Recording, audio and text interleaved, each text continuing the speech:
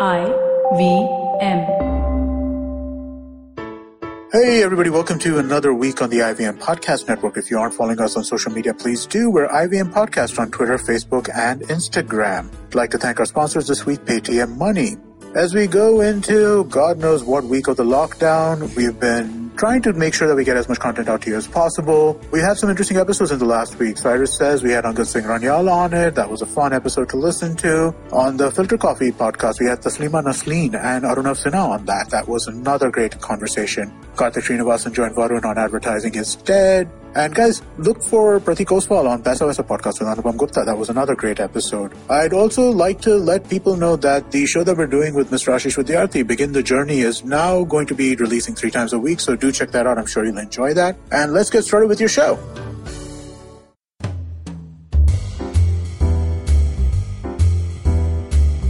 Welcome to Absolutely Right. I'm your host Aditi Surana. Everywhere, people are talking about flattening the curve of COVID numbers. Every possible solution is taken into consideration so that we survive physically. I'm presenting a different kind of curve today. A curve that is crucial for our mental as well as financial survival in coming times. That is our learning curve.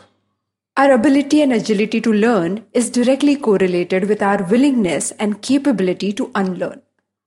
Let's explore this further. Back in 2008, I met a friend over a cup of coffee. My friend, who was pursuing her master's degree, rarely got any time to travel out of her campus. We found a quiet corner and quickly ordered. She decided to order lemon iced tea. It was her favorite, she mentioned. I have 1 iced tea a day in my college cafeteria. It makes my breaks happier. She chuckled at her own comment. I must say her eyes sparkled when she looked at the lean, tall glass in which her drink was served. It took just 1 sip to shift her excitement in disappointment. She asked for some sugar sachets. She added 2 of them and tasted her drink. But it did not work. Added 1 more, and the drink still failed her. When she reached out for 1 more sachet, I had to barge in. I asked her, are you trying to make this iced tea taste like the one that you have daily in your cafeteria? What if you give this drink a chance? It may surprise you in a different way. Now that's exactly my point. In order to learn something new, we have to drop our old references and our fixation with our so-called basic minimum standards. Brains love familiarity. We may be allured by attractive shiny objects for a bit, but in the moments of stress, we dread not having our comfort zones. Comfort food, comfort bed, comfort friend, and even comfort thoughts. We indulge as we look for a familiar, guaranteed, and quick relief. We linger in these comforting things even when in our hearts we know that these may not be the healthiest or even the most progressive choices for us. For example, I have never met someone who had sugar-free detox herbal tea and vegan flaxseed cookies as their comfort food. You know what I'm saying. Now, if you are as determined as I am to constantly update your old software, then let me present you with some kick-ass ways to not flatten but rather steepen your learning curve. But before we get there, let me set the context with these 3 points. Point number 1. Learning new things will be uncomfortable. Building new muscles take time. And at times you will question the grind or the entire process altogether. So your willingness to stay on board is the most important part of this process. Point number 2. Keeping this global crisis in mind, we do not know what this new normal would mean to us as professionals, parents, or even citizens. We will have to learn and adapt to numerous new ways of living just to survive. Point number 3. I have spent many years researching what makes some extraordinary achievers sustain their high performer mindsets. I have spoken to some mavericks in person, read autobiographies, and assessed handwritings to decode the patterns. I found one factor that stood out most of the time was their humility to learn. So let's jump and find out how can you hack your brain and learn faster, easier, and smarter. Every person learns differently. Experiment with these hacks and add them to your learning style. Hack number 1, set up an experiment. This is my favorite hack of learning anything new. I like to hear other people's opinions about their journeys and use them as my guiding tools, but I have realized that most of us learn best by our own first-hand experience. I believe it is scary to commit to something new for a long time without trying it out. And that's why we set up smaller experiments. A controlled timeline to try out things. Set up a small goal and give it maybe 30 days. Commit to it. Join an online course. Hire a teacher. Ask friends who are in that skill for many years. But make sure to try out this experiment for a substantial period of time before deciding whether you like it or you dislike it. Hack number 2, deconstruction. Tim Ferriss is a learning expert and a best-selling author of the 4-Hour Work Week series. He experimented with learning languages, martial arts, classical dance forms in merely few months and won international competitions. He believes no matter what you're planning to learn, you need to deconstruct it.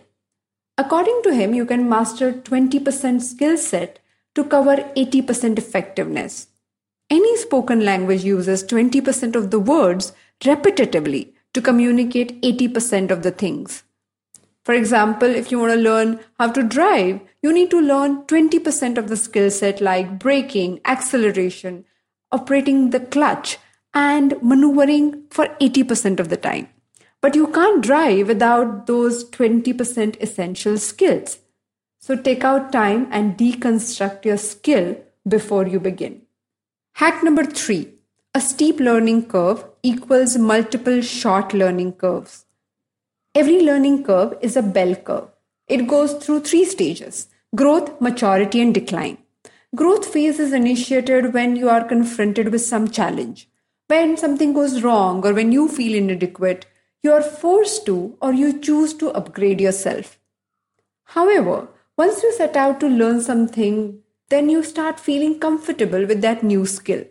That is a maturity stage. After this, if you do not upgrade your skill often, then it reaches a stage of decline and then you forget about it. According to the author Charles Handy, his hack of multiple learning curves is followed by many mavericks. In his book, The New Alchemists, he interviewed some of the best minds from different origins in London, including Sir Richard Branson. He found that many trailblazers start their new learning curves faster than others. They do not wait for a crisis to arise. They volunteer to learn something new much before that. They take one skill, go through the growth stage, enjoy the maturity phase for a bit, and start a new voluntary learning curve right there before reaching the point of decline. And then they do it again and keep their learning curve steep. Hack number 4, get up and get back on your bicycle.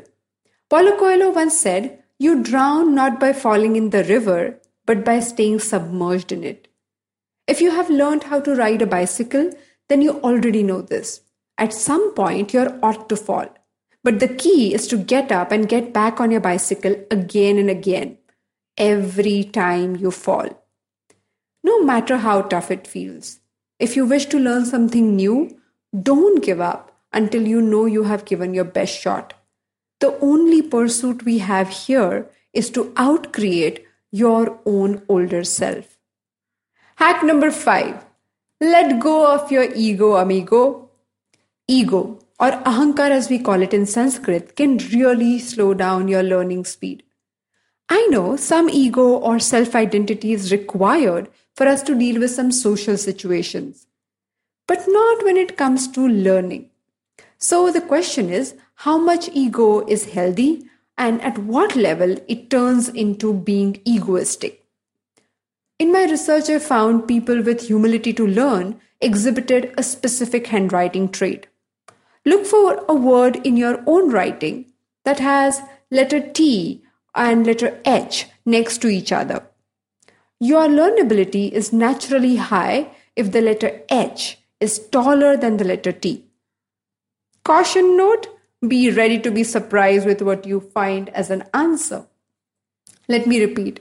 If the letter H is taller than the letter T in any word like the, they, their, then it shows more humility.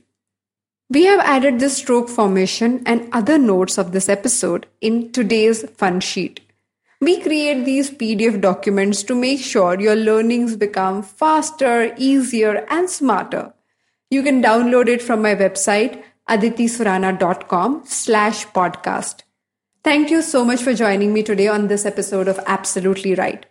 Do share your experiments and experience with how you're steepening your learning curve and what all you're pondering about. As you can tell, I am curious to learn. Next week, I will be inviting Siddharth Dudeja. Siddharth is a stand-up comic and the co-host of What a Player podcast on IVM Network. Let's connect on Wednesday. Till then, happy writing!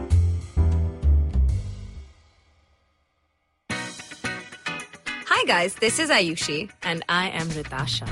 And welcome to Agla Station Adulthood. It's a fun podcast we've got going on and we'd love for you to tune in and enjoy with us. Join us as we stop at various stations and discuss different topics that seem to be bothering us and hopefully Dating, you as well. relationships, beauty, just being an adult, lots of different things. We don't have a great grip on it, but we've done okay so far. Catch Agla Station Adulthood every Thursday on the IVM app, the IVM website, or wherever else you get your podcasts.